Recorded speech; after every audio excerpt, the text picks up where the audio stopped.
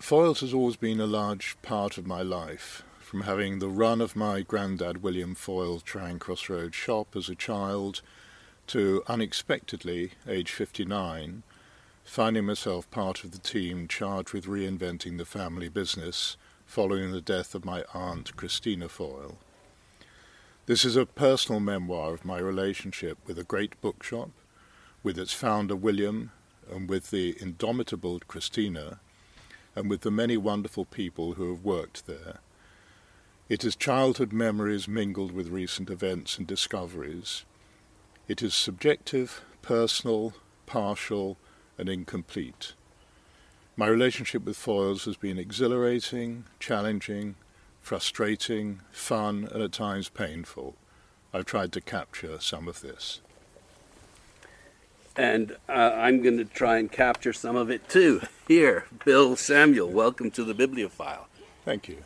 I think the way I'd like to capture it is to look at these characters. Your grandfather, William, your aunt, Christina, and yourself.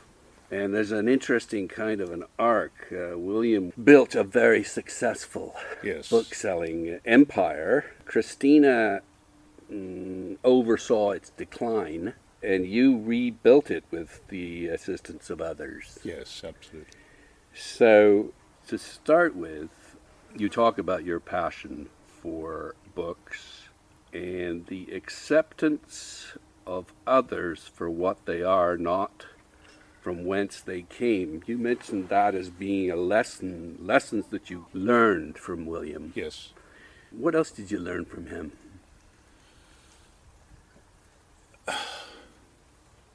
Most of what made me what I am, I think. William was an extraordinarily generous person.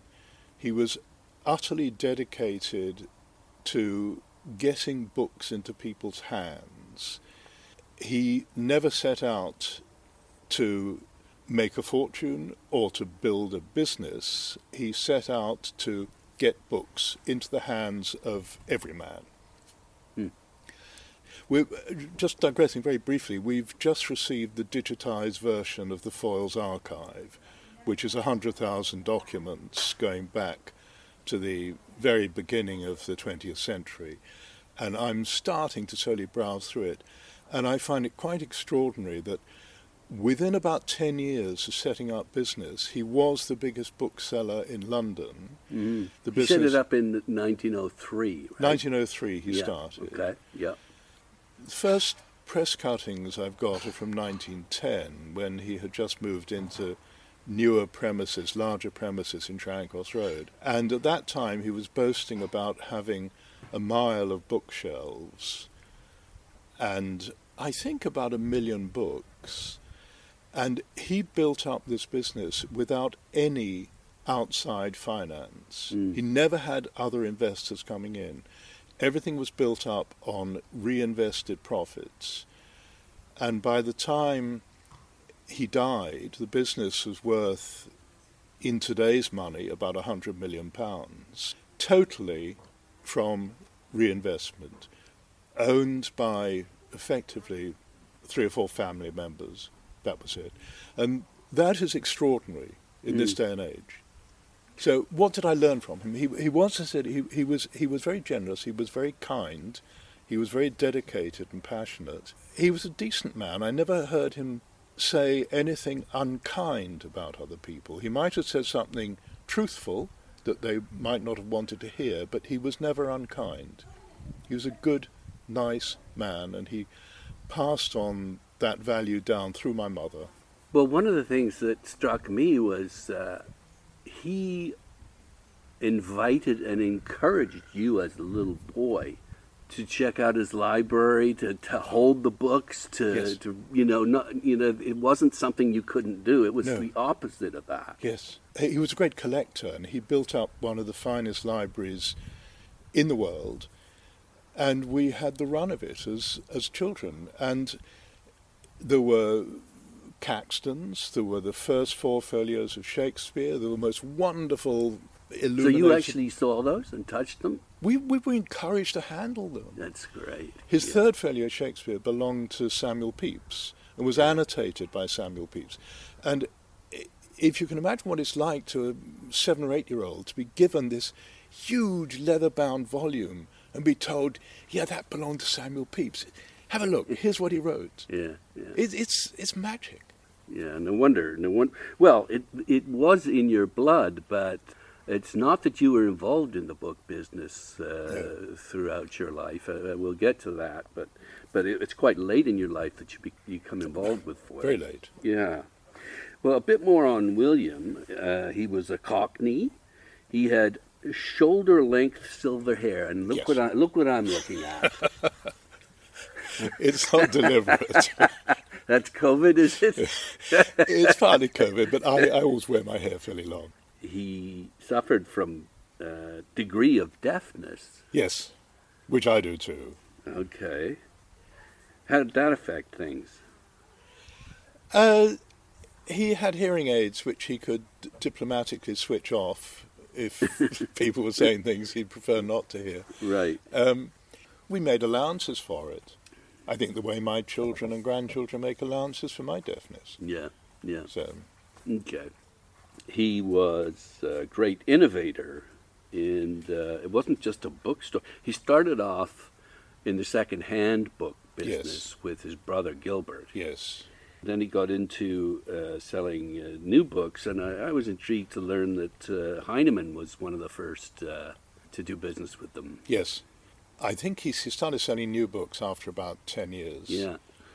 And became, in a fairly short space of time, a very significant market for the publishers. Because at that time, there were no chain bookstores.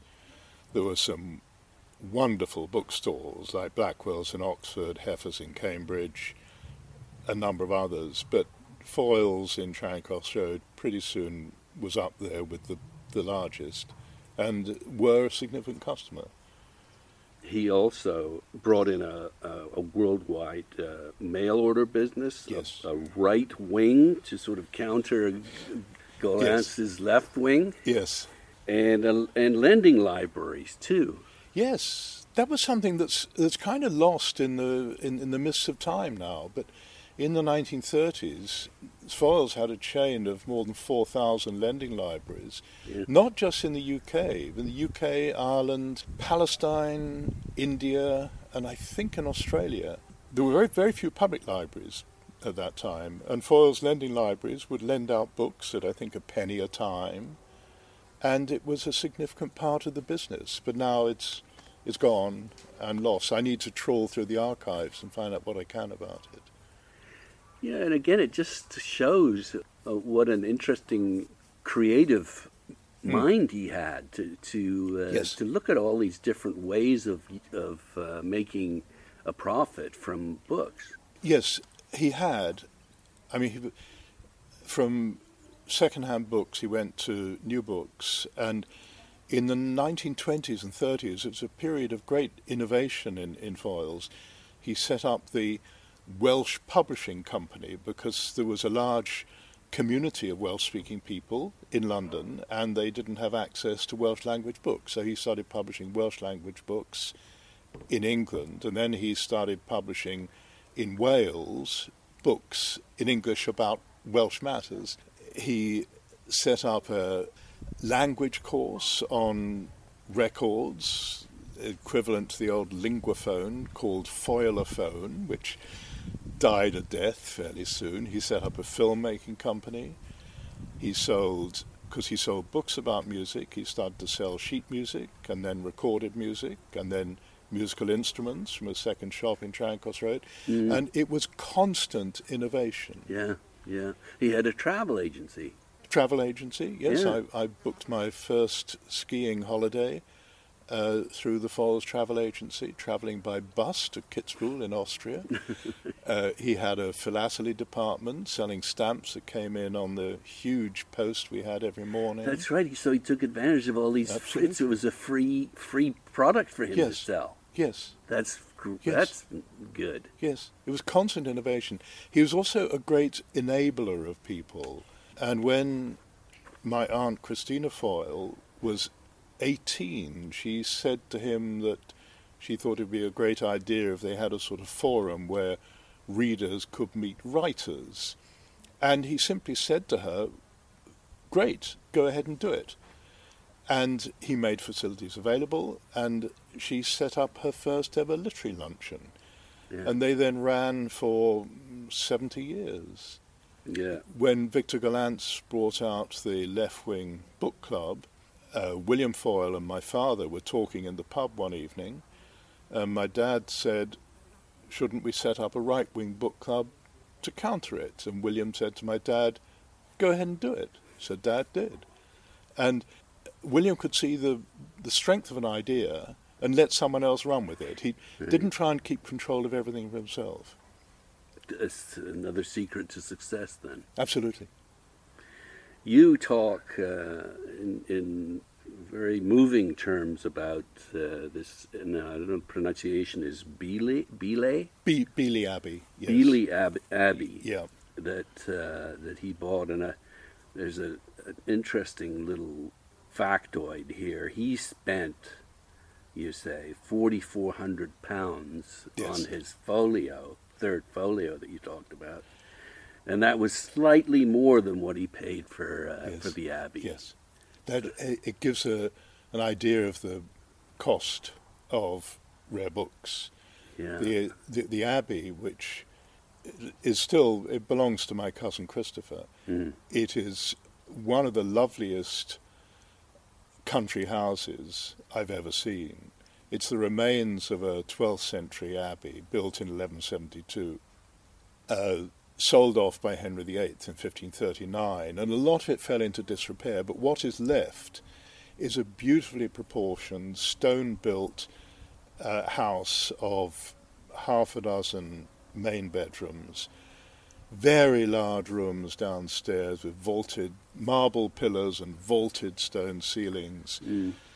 And you grew up or you were there every couple of weeks? We'd go there every school holiday for a week or so, several Christmases, and it had about, I think when he bought it, it had a few hundred acres of land, largely farmland, but if any adjacent land came up for sale, he bought it. And I think by the time he died, it had probably close to 1,000 acres of land. So, including a lot of marshland and the golf course, the other side of the river. There was a river running through it, beautiful. You call it a paradise. It was. It was. I mean, it was one that, because when you're a child, the sun always shines, as you know. And to have holidays there and just have the run of the library when it wasn't fine to be outside, and the run of this lovely garden when it was. A beautiful house. Plus the library there, of course. Yes. Yeah. Yes. You mentioned him being generous. He paid for the education of all of his grandchildren. Yes. He bought his children houses and cars. Yes. Yes. Yes. And I love this one. When you went to the shop, he'd let you loose, and whatever books you liked the looks of, he'd let you have. Yes. That's great. I mean, I think stock control then was not what stock control is now. And I would go there with my three sisters, and we would wander around the shop in the morning and gather up, with no exaggeration, armfuls of books, and stagger into his office under the weight of these books and say, "Can we have these, Granddad?" He'd say, "Yeah, go on, take them." And we'd drive in with my father, and he'd drive us back late afternoon when he finished his work, and we'd just load these books into the back of the car and go home, and that would keep us engrossed for days, weeks. So, a couple things then.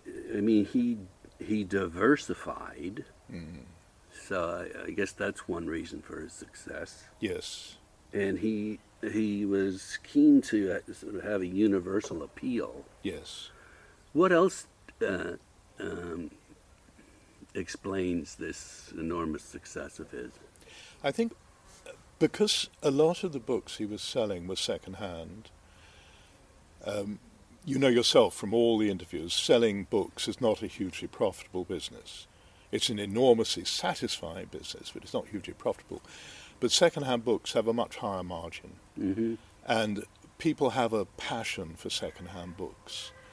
People would bring in their second-hand books into our basement where we bought and get paid pennies for them, and they'd take those pennies and go upstairs and buy more to take home. Yeah, it's like free money. Yes. In a way. So there was a high profit margin, and any time he had surplus money, he invested in property, so that Foyle's from very early on owned the freehold of its own property, and freeholds in central London appreciated very nicely.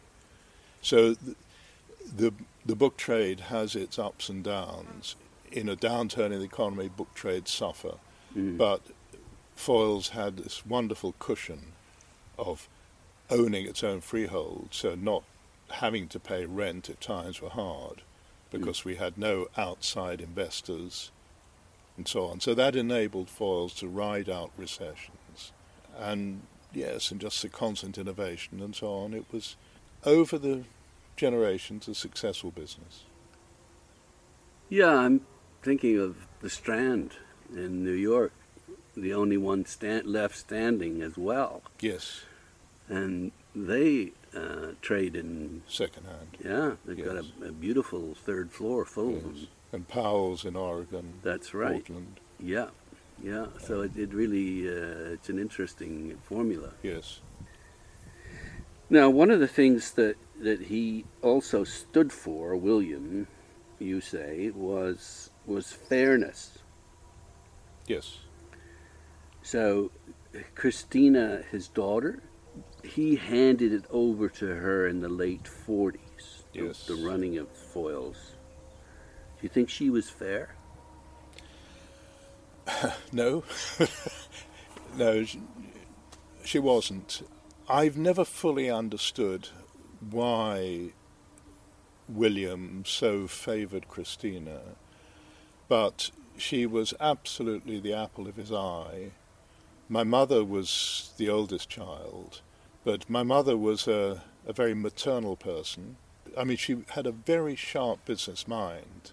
She was, I think, far sharper than Christina, and had she been so inclined, I think she would have actually run the business significantly better. But my mother was not a forceful person, and when she got married, Christina, who by then was already very much her father's favourite, told my mother that Foyle's actually didn't employ married women, so my mother went away and had 4 children, and led a very satisfied, fulfilled life, and was, as I said, a very sharp person and an extremely fair person. But Christina was not fair. Christina was a very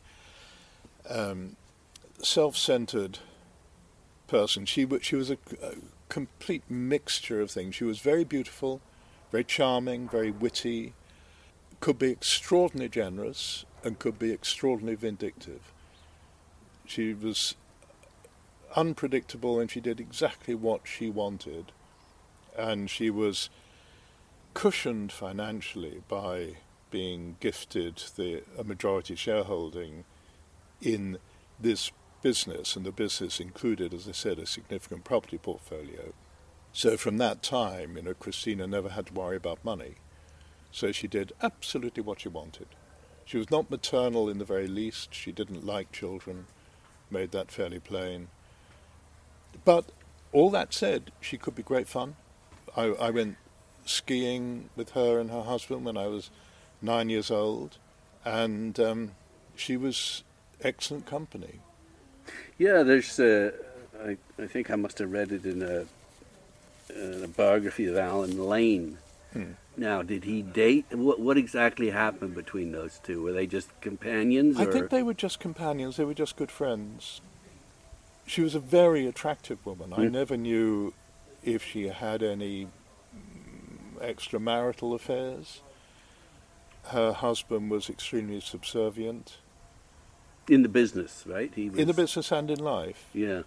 They'd known each other since they were 4. They were Mm. childhood sweethearts.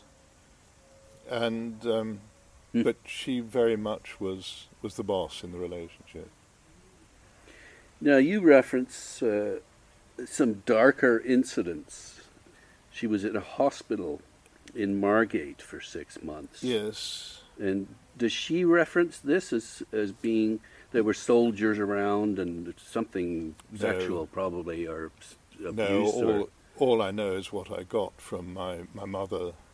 She was ill, tuberculosis, I think, and went to this hospital for 6 months, and it was a long way from London, and it was during the First World War, when travel was difficult, and her parents didn't visit her once in the hospital, and most of the other patients in the hospital were soldiers coming back from the First World War.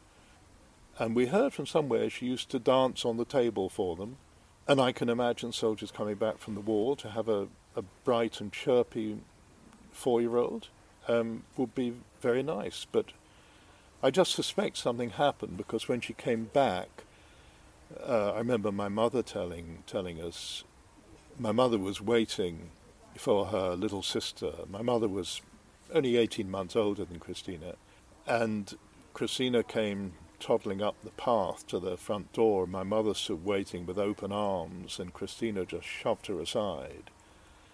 So Christina was not a happy little girl, and ever since then I think she's just done things her own way. So she took over the business and slowly ran it into the ground? Yes. And why is that? I can track the end of innovation from when Christina took over. There was really very few new developments from 1950 onwards. It had great momentum. It was the largest book-selling business in the English-speaking world. It had huge international mail order. It used to receive 35,000 letters every morning. And 35,000. 35,000 every morning. Most of them containing checks, postal orders, cash, cowrie shells, monkey skins, whatever currency to pay for books. Mm-hmm. Plus it had its very successful book clubs, which at their peak had 500,000 members.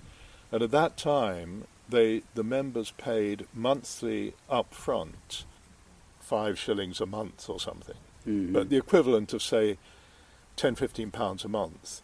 Well, 500,000, £10-15 every month, when Foyle's got 90 days credit from the publishers, is an enormous float of money. So that cushion carried the business, but there was no innovation, and service gradually fell away because after a while she lost interest in the business. She lived in this beautiful house, the old abbey out in the country, with a wonderful garden, and she loved her garden. She loved music, she played the piano very competently, she loved entertaining, she loved going out to nice restaurants, she loved her literary lunches, but I know it sounds silly, I don't think she was a book lover. She used to read, but she didn't read as anything like as widely or as extensively as William did. And the business just gradually dwindled away. And by the time she died, Foyle's had become a laughingstock. Well, in fact, perhaps you could describe what was involved in actually purchasing a book. So many people still bring this up. Wendy Cope wrote a poem about it, right? Wendy Cope wrote a lovely poem in the 1980s, and I think I quote it in full in the book. Yeah. But basically, to buy a book, because Christina didn't trust anyone with cash. Yeah. You had to find the book you wanted.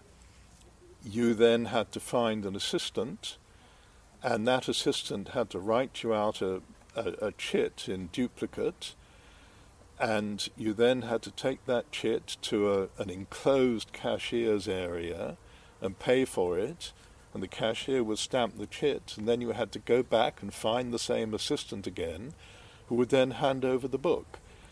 And in a busy period, when Foyle's was the main bookshop of London, and you would get thousands of people in there at a time, this didn't make for easy commerce.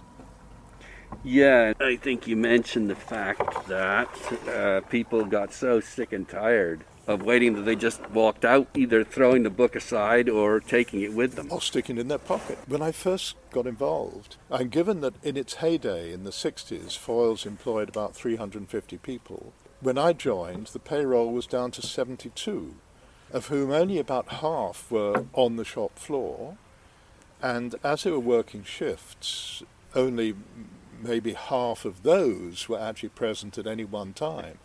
So finding someone to serve you when there were 26 different departments, and probably, as I said, only about 35 salespeople, was extraordinarily difficult. And I would see customers wandering round, holding up a book, saying, "Can someone please help me?" Well, and that was one of the first things that you did, wasn't it? You bumped up the staff. Yes. But that was also one of the reasons that they were so successful in the past, is because the people that sold the books in the stores were incredibly knowledgeable. Oh, yes. To just let them go? Yes. One of the great strengths, and it's the strength of any good bookshop, is the quality of the staff. And I learnt this very early on. After I got involved, I was talking to a lady in our archaeology department who had a degree in archaeology. Most of Foyle's staff have academic degrees, and I have an interest in a comparatively obscure explorer called Ibn Battuta. Any Arabist knows Ibn Battuta. He was Moroccan, but not widely known. And I read a report in Sunday papers of a new biography of his, and I went to the archaeology department and I said to this young lady, "The new biography of Ibn Battuta, do we have it?" And she said, "Yes, we do." She said, "But there was a rather better one written by an American about 10 years ago. I think you'd prefer that." That's good, yeah. And I thought that's the knowledge that you want from a good bookseller. Yeah. Yeah, it's about, you've only got a limited amount of time on your hands Yes. to read, and Yes. you want to read the best that's Yes, there. absolutely. Yeah. Yeah, so there was that. I guess there was a fair amount of shoplifting, but there was also fraud. Oh, yes. There was rampant fraud, and everyone knew it in the book trade. I think Christina knew it, but just preferred not to deal with it because she had enough money. But it's very easy to understand how fraud comes about. There was a very flat structure in the shop. There was the general manager, the assistant manager, and then everybody else. And the general manager, and this was at the turn of the 20th, 21st century, so in the year 2000, the general manager was getting, I think, £22,000 a year, which even 20 years ago was hardly a living wage. So I won't say his fingers were in the till, but he was susceptible to financial inducement from publishers and so on. Yeah, how could that work? How could he make the money? The most blatant frauds were books being ordered, coming in, offloaded in our yard, left there until Sunday. Sunday morning, white van would turn up, load up with these books, drive it over to Holland, where the books were sold. That was the most blatant. The publishers would offload unwanted books on us. The finest example I found of that when we did our first stock check, I found we had 23 copies of a Chinese cookery book in Armenian. Well, yeah.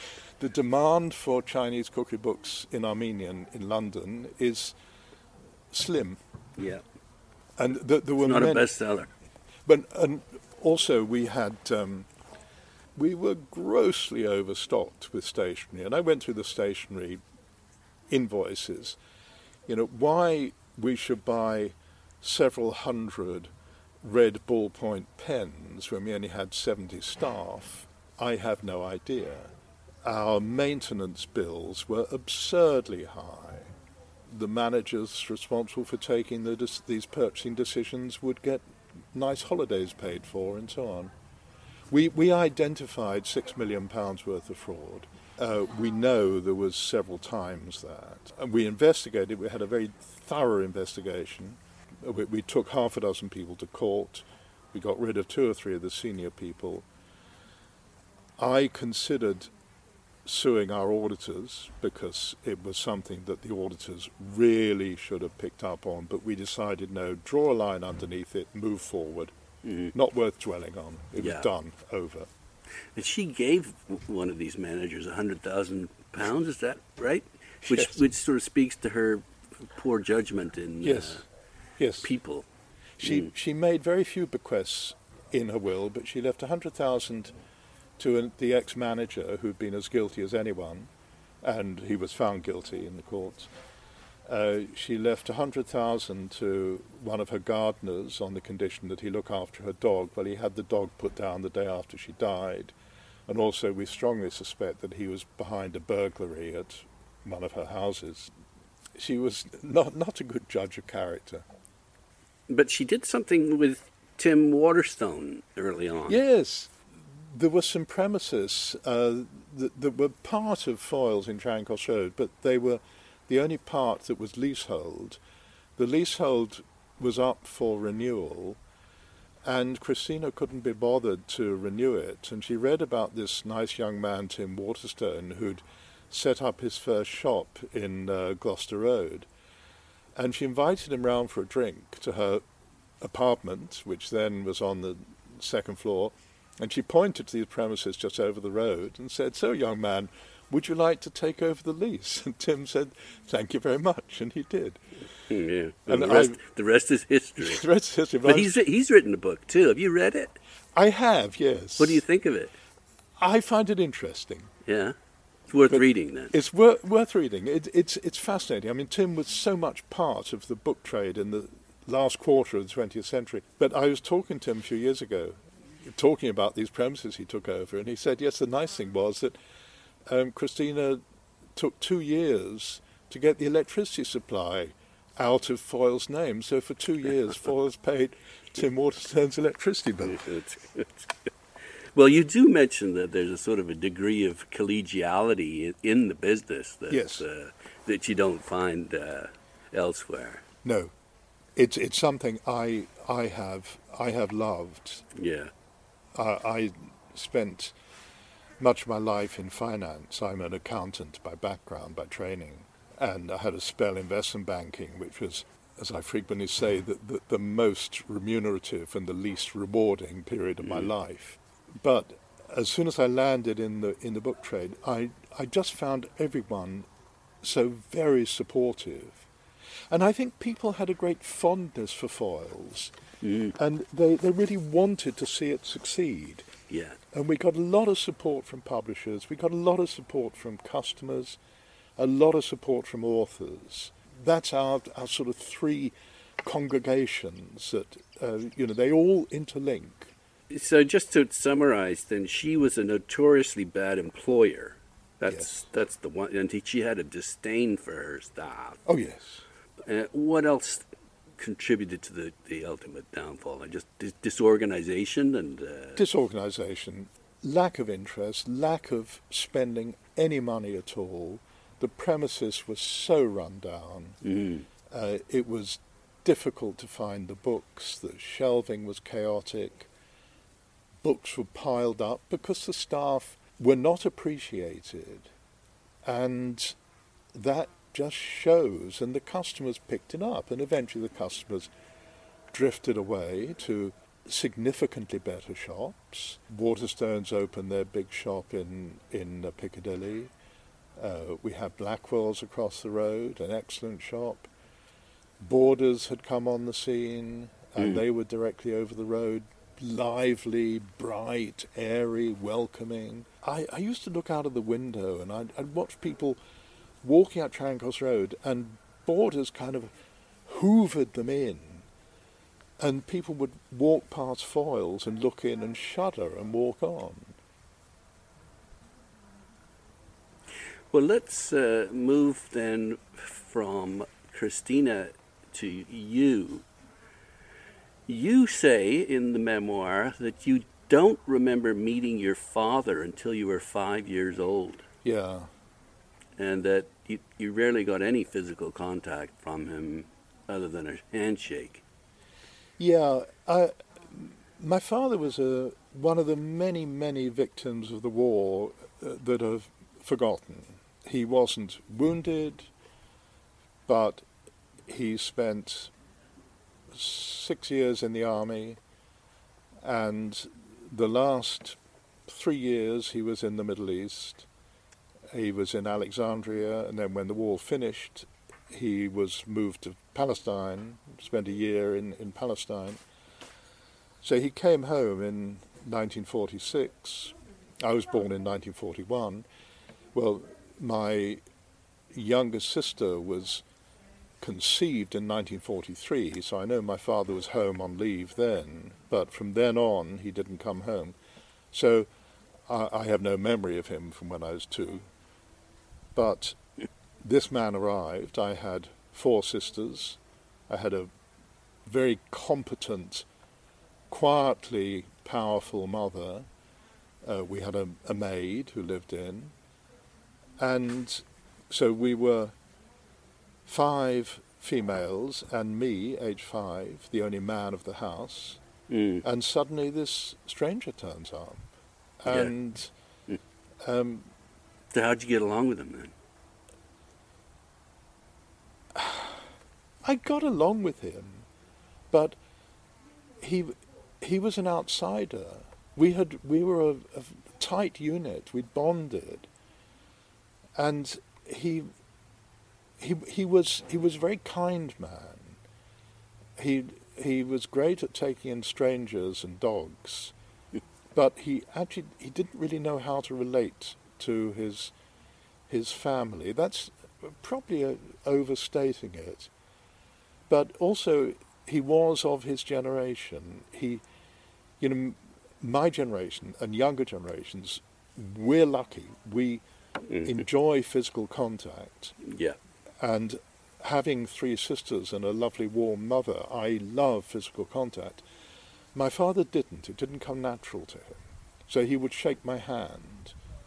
And, I went off to boarding school from the age of 7, which I loved, incidentally. A lot of people say how cruel, but no, when you've got lots of sisters at home for the holidays and lots of boys at school for the term time, I think that was a pretty good balance. But I would come home and Dad would shake my hand. I never got a hug. I get lots of hugs from my mother and my sisters. So that kind of made me who I am. Yeah, you weren't damaged then. I don't think I was the least bit damaged. No, it doesn't sound like it.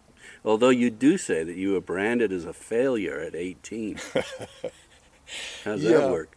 I went to one of our great public schools, which is actually a private school. That's anomaly of the system. Yep. And I'll try and be objective. I was pretty good academically, so I was sort of earmarked for Oxford or Cambridge. And when the time came, I was the first year not to do compulsory military service. So all those before me had done their military service, so they were coming out of the army or navy and taking up their places at university. So there was a double intake for a couple of years. I see. And I passed lots of exams to get into Oxford or Cambridge, and I was weeded out on interviews. They had to weed people out. No one kind of told me there were other universities were available, because it was Oxford or Cambridge or nothing. So having been rejected, I had to make a living. So I've always been mathematical. I became chartered accountant. Which involved what, apprenticing? An apprenticeship, effectively. Mm-hmm. It was articles. You earned a pittance for 5 years. How was your self-esteem? And my self-esteem was fine. I make a joke of it when I say I was branded a failure, because I've had some glorious failures in life, but I've never considered myself a failure. You went to Kenya and Yep. felt completely at home there. Yes, I had a couple of years in Copenhagen. My first wife was Danish, and I worked in Copenhagen for Pricewaterhouse, one of the big accounting firms. And then there really wasn't an option of staying on in Copenhagen because their tax system had a weird anomaly where after in the third year you would have been taxed almost out of existence. I'd always dreamt of Africa. I read books in my childhood by G.A. Henty and King Solomon's Mines and this sort of stuff, and a not brilliant book called Wings Over the Zambezi, which inspired me to want to go to Africa. And I found a job advertised with one of the accounting firms in Nairobi.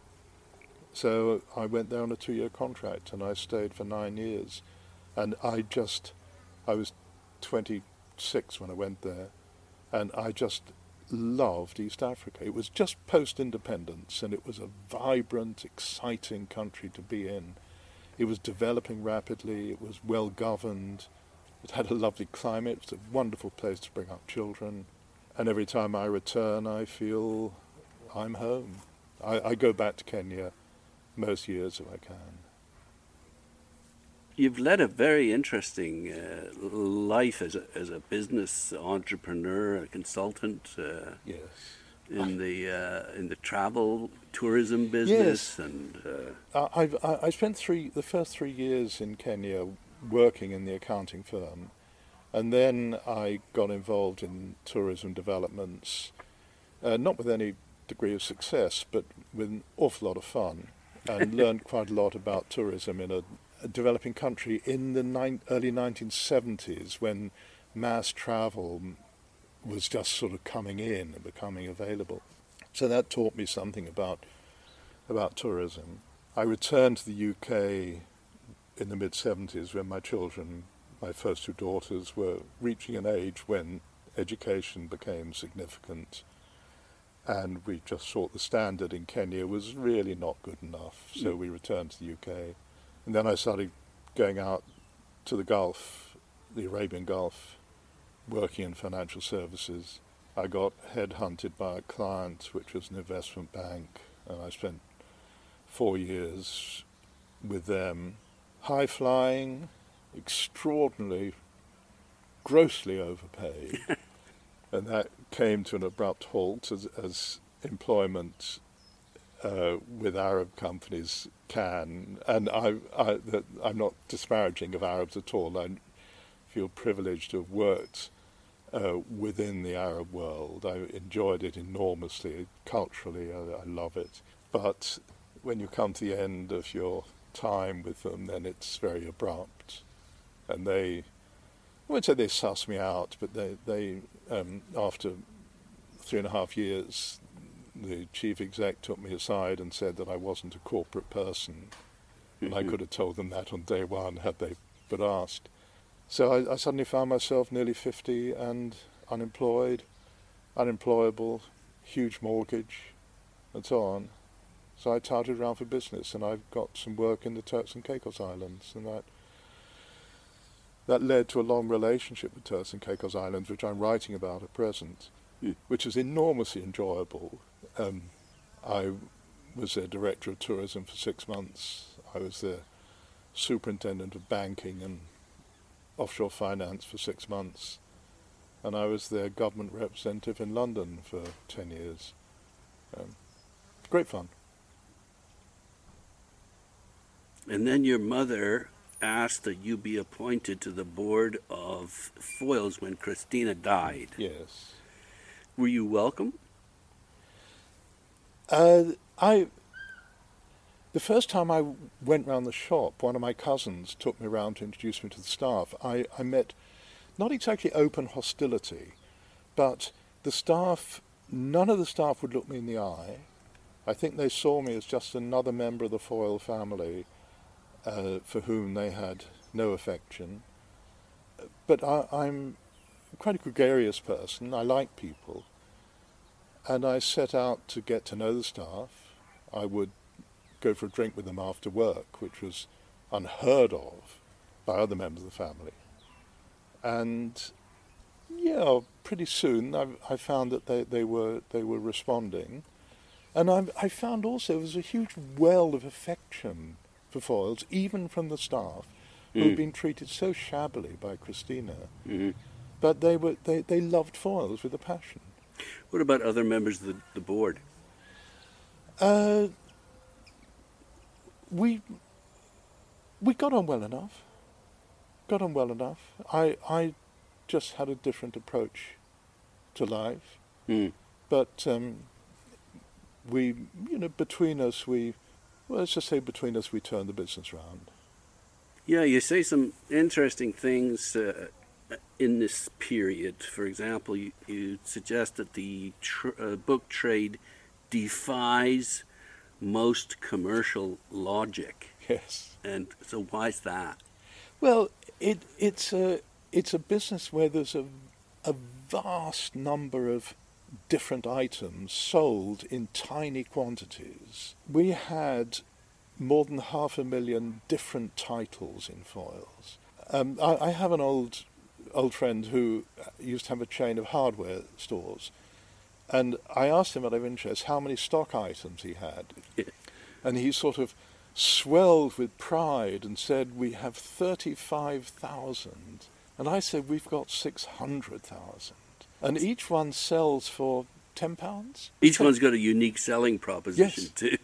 But Yeah. I was taking a party of journalists around the shop, and one of them said to me, she too couldn't see the commercial logic of book selling. And she said, "So explain to me, please, if I want a book and I can't find it in the shop, what do I do?" I said, "Well, you go up to the department manager here and you tell him what you want, and he will place an order with the publisher, and the publisher will send it to us, and he will phone you up and say, 'We have your book in stock,' and if we're lucky, the customer will come back and collect it." And she said, "And the gross margin on that book is £3?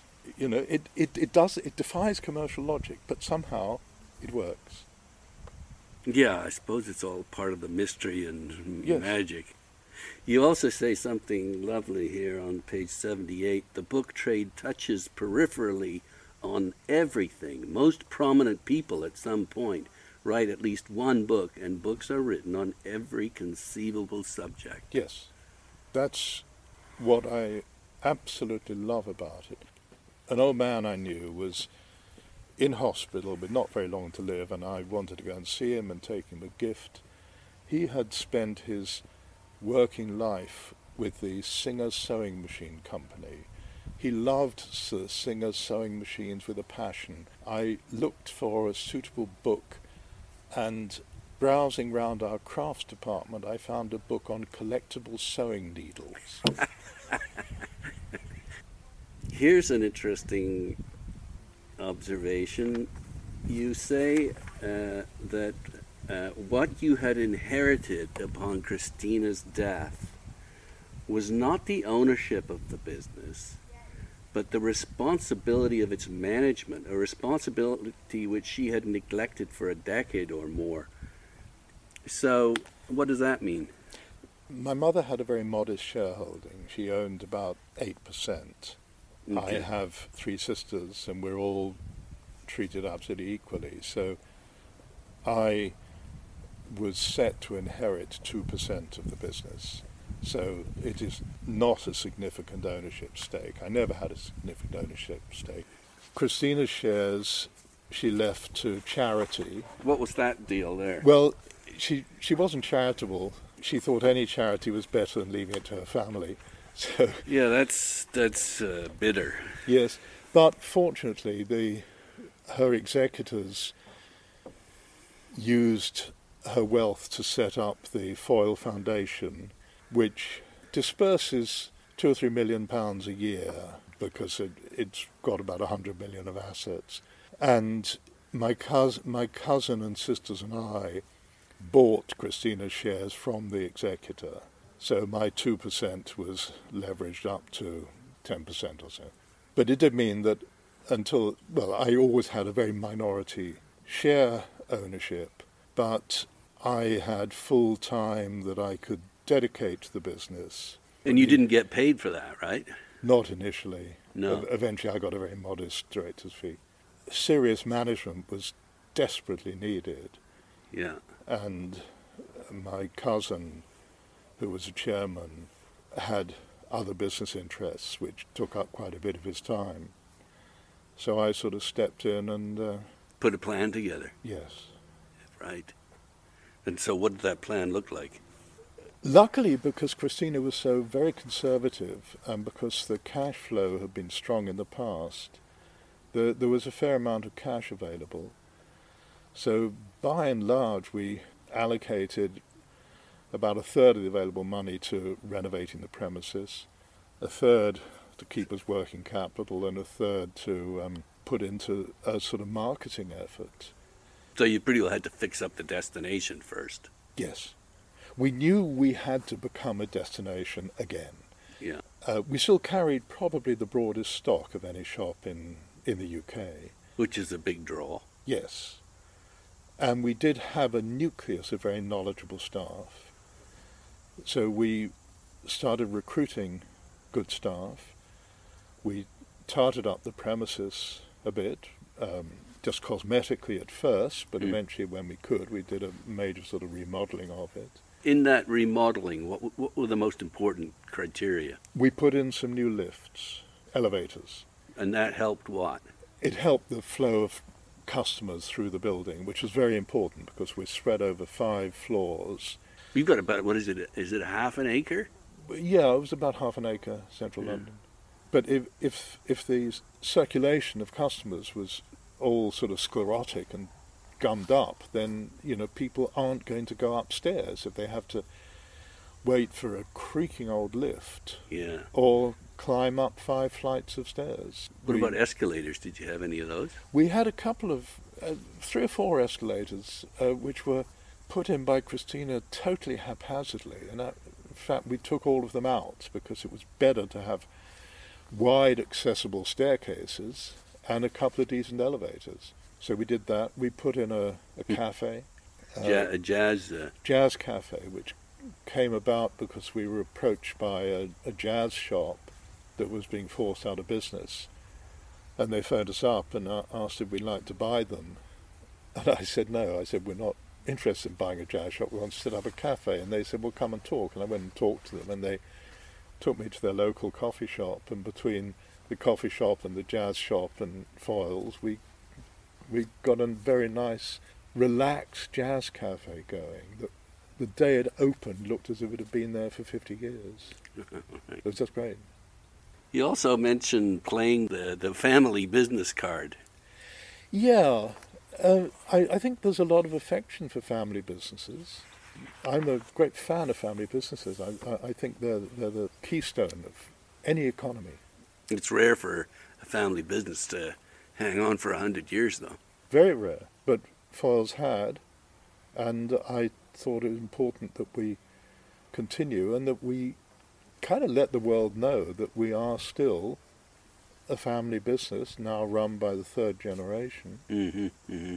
So it was primarily a image marketing yes. emphasis, focus. Yes.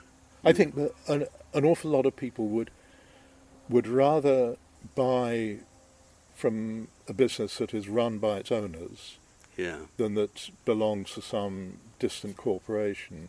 And I think also that it's quite hard to explain this without sounding patronising, but I think for the staff it meant something that they knew the owners. I spent a lot of time walking around the shop. I got to know the staff. I tried to take an interest in them. And it is a different atmosphere to a company that is run by professional managers who have no direct stake in the success of the company. Yeah, there's a couple things here. You say, for example, that a family business typically cares more about the process than the profit. Yes, absolutely. And taking pride in the process or what? Oh, of course. The efficiency of the business and the success of the business is very much a reflection of the values of the family that own it. And you can see this in any number of family-owned businesses. which, there are still some of the big names are still family owned.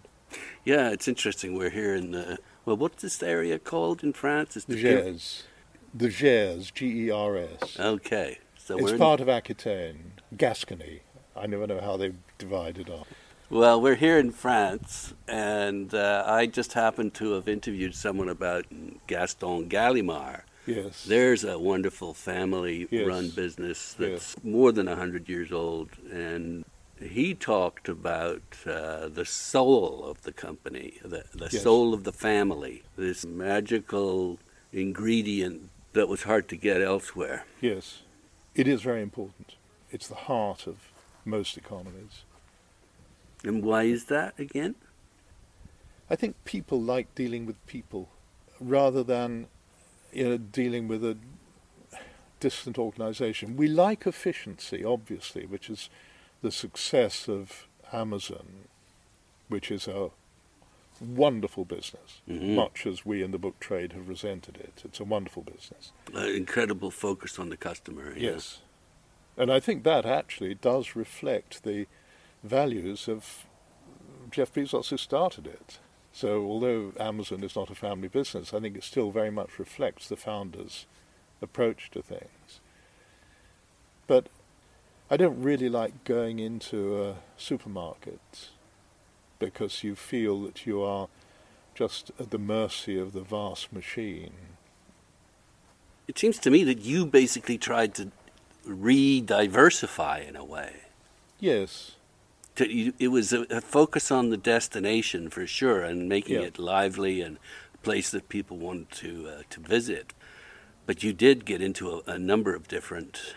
We set up a significant program of events. We set up the cafe, as I said, and we tried one or two other ventures that didn't really work. So the heart of the business has to be selling books, but you have to find ways of extracting money from people other than just the slim margin on a book. And what was the most successful way of doing that?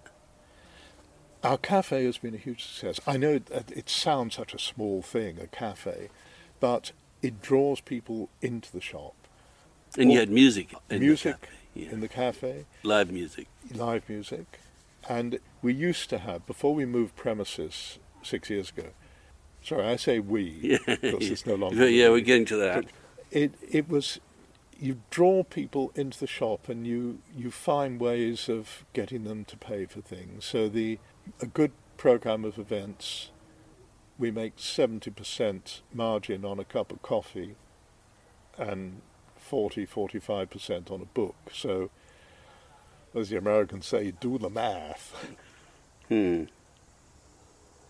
Any other way of making money? Nothing I can think of. Tell me if I've forgotten something. You were involved in setting up the Dubai Literary Festival. Yeah.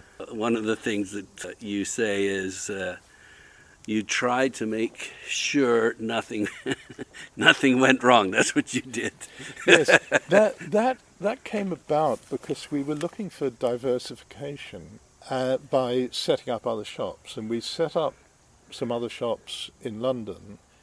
But because of my connections with the Arabian Gulf, I still go out there from time to time. I used to stop off in Dubai to see friends if I was on the way to somewhere nicer like Sri Lanka or Maldives or somewhere. And I thought when I'm in Dubai, I'll sort of assess what possibilities there are here. And I got to know some of the local booksellers, including a remarkable lady named Isabel Abul-Hul, who was an English lady married to an Emirati guy. And Isabel had built up a chain of bookstores, I think the biggest in the Gulf. And we were having coffee on one of my trips and talking about everything that goes on in Dubai. I should say I don't like what Dubai has come, but I understand why it's become what it has. But I first went there 40 years ago when it was a charming little town on the creek. But we said, well, Dubai has a film festival, a food festival, an art festival, a shopping festival. And a friend who was with us said, but it doesn't have a literary festival. So Isabel and I looked at each other, she the biggest bookseller in the Gulf, me a bookseller from London, and we thought, yes, we'll set up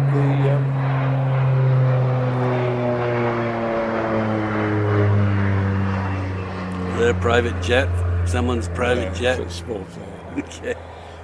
We thought we'll set up, her business is called Magrudy's, the Foyle's Magrudy's Literary Festival. And I then went back to England and kind of forgot about it. And Isabel then phoned me up and said, do you remember that festival idea? And I said, yeah. She said, well, Emirates are going to fund it. And my first thought was, oh shit, we've now got to set up a festival. How did that help your business, though? Well, eventually it had no spin-off benefit to Foyle's at all.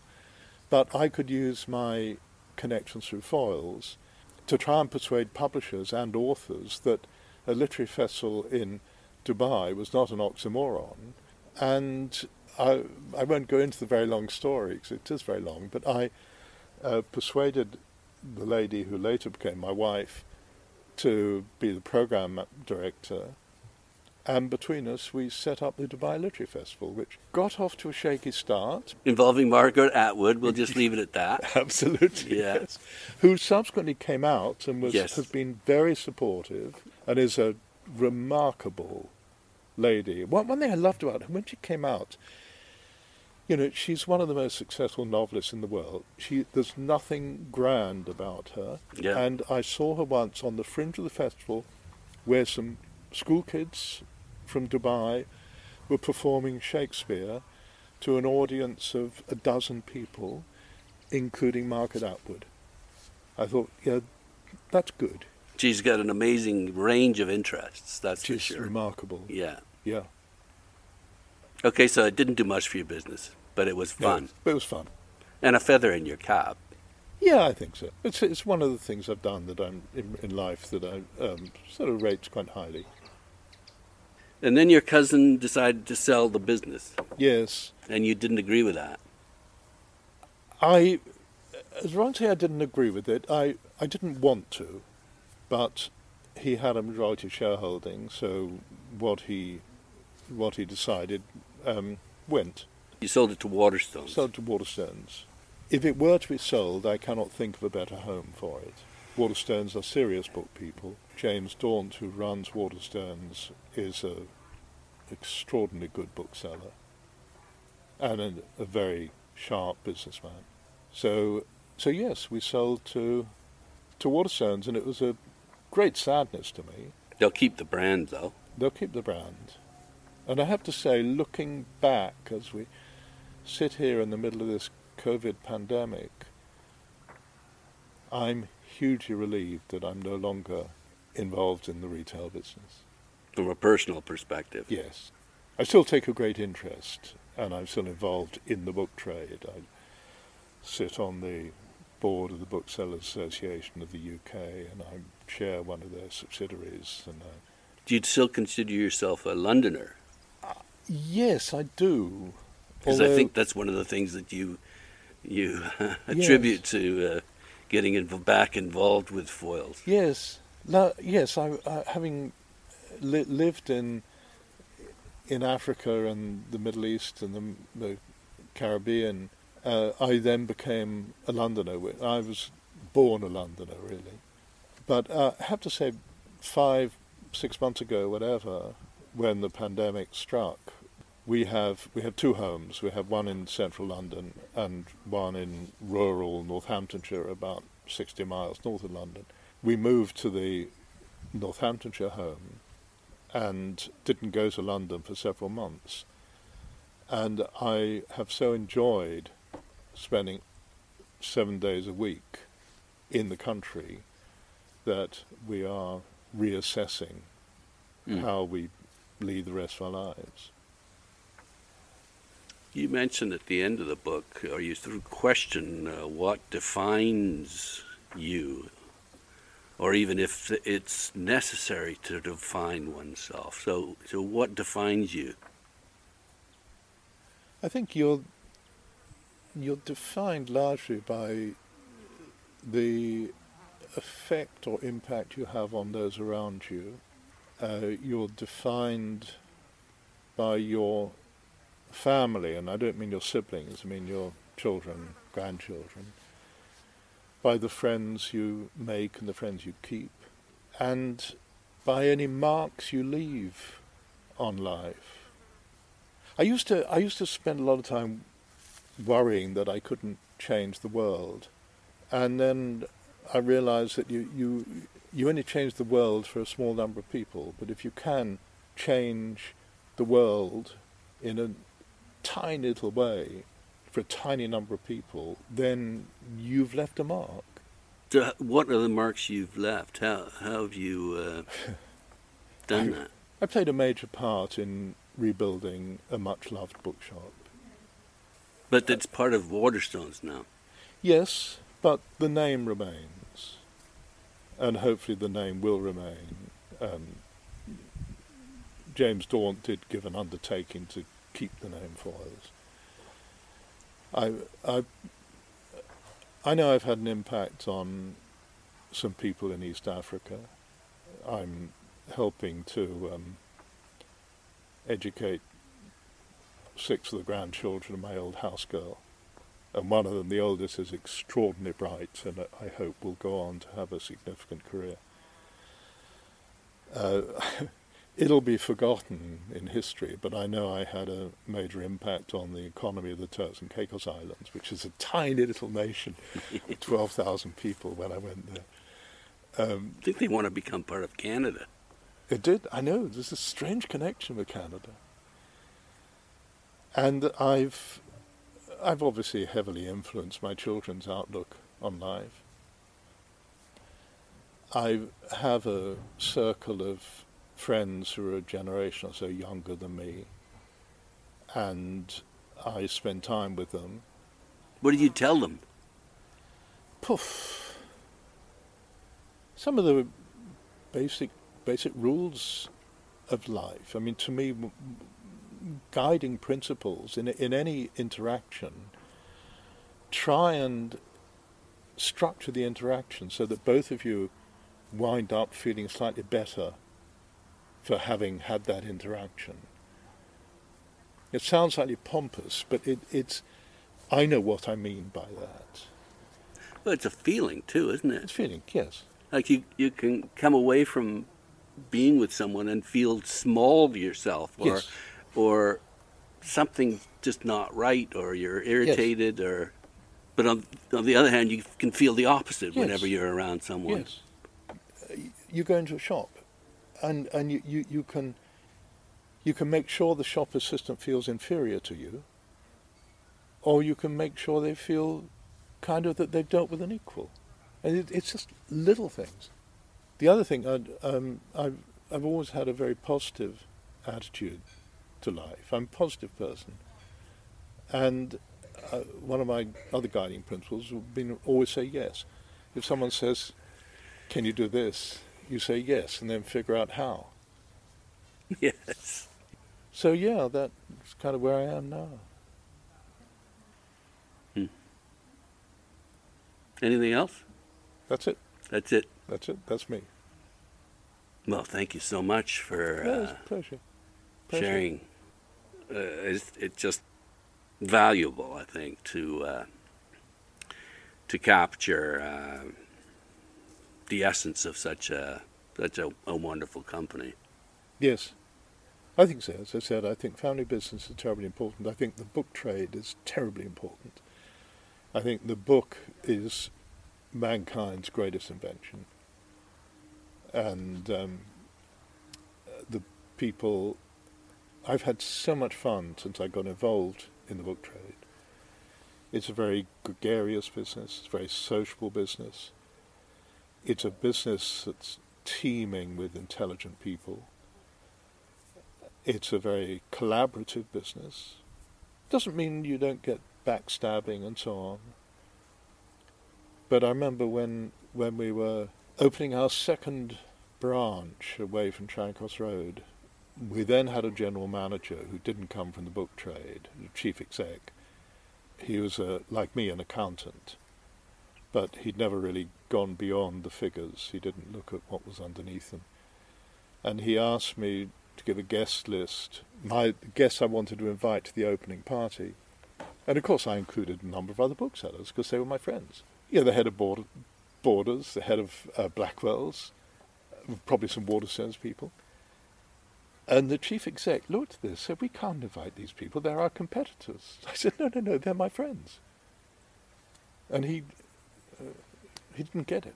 There's a dining club in London called the Book Society, which meets once a month. And usually about 100 people there. And they're publishers and booksellers and agents and people from the peripheral bodies, librarians, trustees, etc.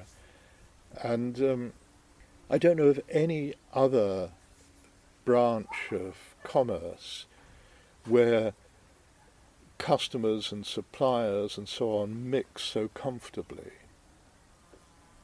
If my family had a business selling cornflakes, I don't think I would have had nearly as much fun. And my time in investment banking, there wasn't the fun. You know yourself, you spend your life interviewing people in the book trade. What a wonderful job to have. Yeah. What are you working on now, just finally? I've written a memoir about my relationship with the Turks and Caicos Islands because it was an extraordinary period of my life. And I'm trying to finalise that. I will self-publish it, as I did. Yeah, can you just... We've been going for a while, but can you just quickly tell me how that worked? Because it's a very nice looking book, hardcover. It's produced by the print-on-demand arm of Ingram's, which is called Lightning Source. I self-publish it through, again, an arm of Ingram's. They all work together. Mm-hmm. So it's distributed by Ingram's. I've sold about, getting on for 700 copies. And, I haven't pushed it. I haven't marketed it at all. No. And you get to keep 80% or whatever. What I get is comparatively little if it's sold through Amazon or bookstores. Right. If I sell any off my own website, which is billsamuel.co.uk, then I get to keep far more. But the Turks and Caicos one will sell a few copies because there are people who are interested, but it's mainly for family and friends. Okay. I've now got 8 grandchildren, 9, including one who's adopted, and I realise that they know very little about me.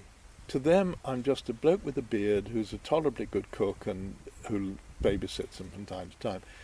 And I'd like to know that when I'm shuffle off this mortal coil, that there'll be some hard copy left of what I did. So, Turks and Caicos, and then I'm also writing about my time in Africa, which I'll probably wrap into a general autobiography, which I'll spend whatever left of life I've got writing.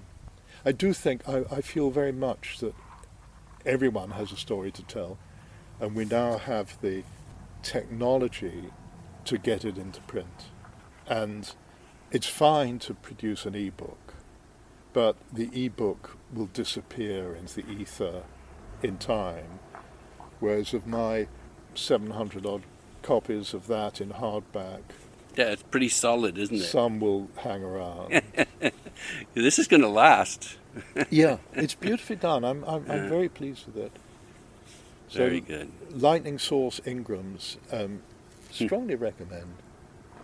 Very good. Well, with that plug, let me recommend the book itself. It was fun to read and fun to talk to you. Thank you so much for the time. It's been a pleasure. Thank you for coming around and for enjoying this beautiful setting here.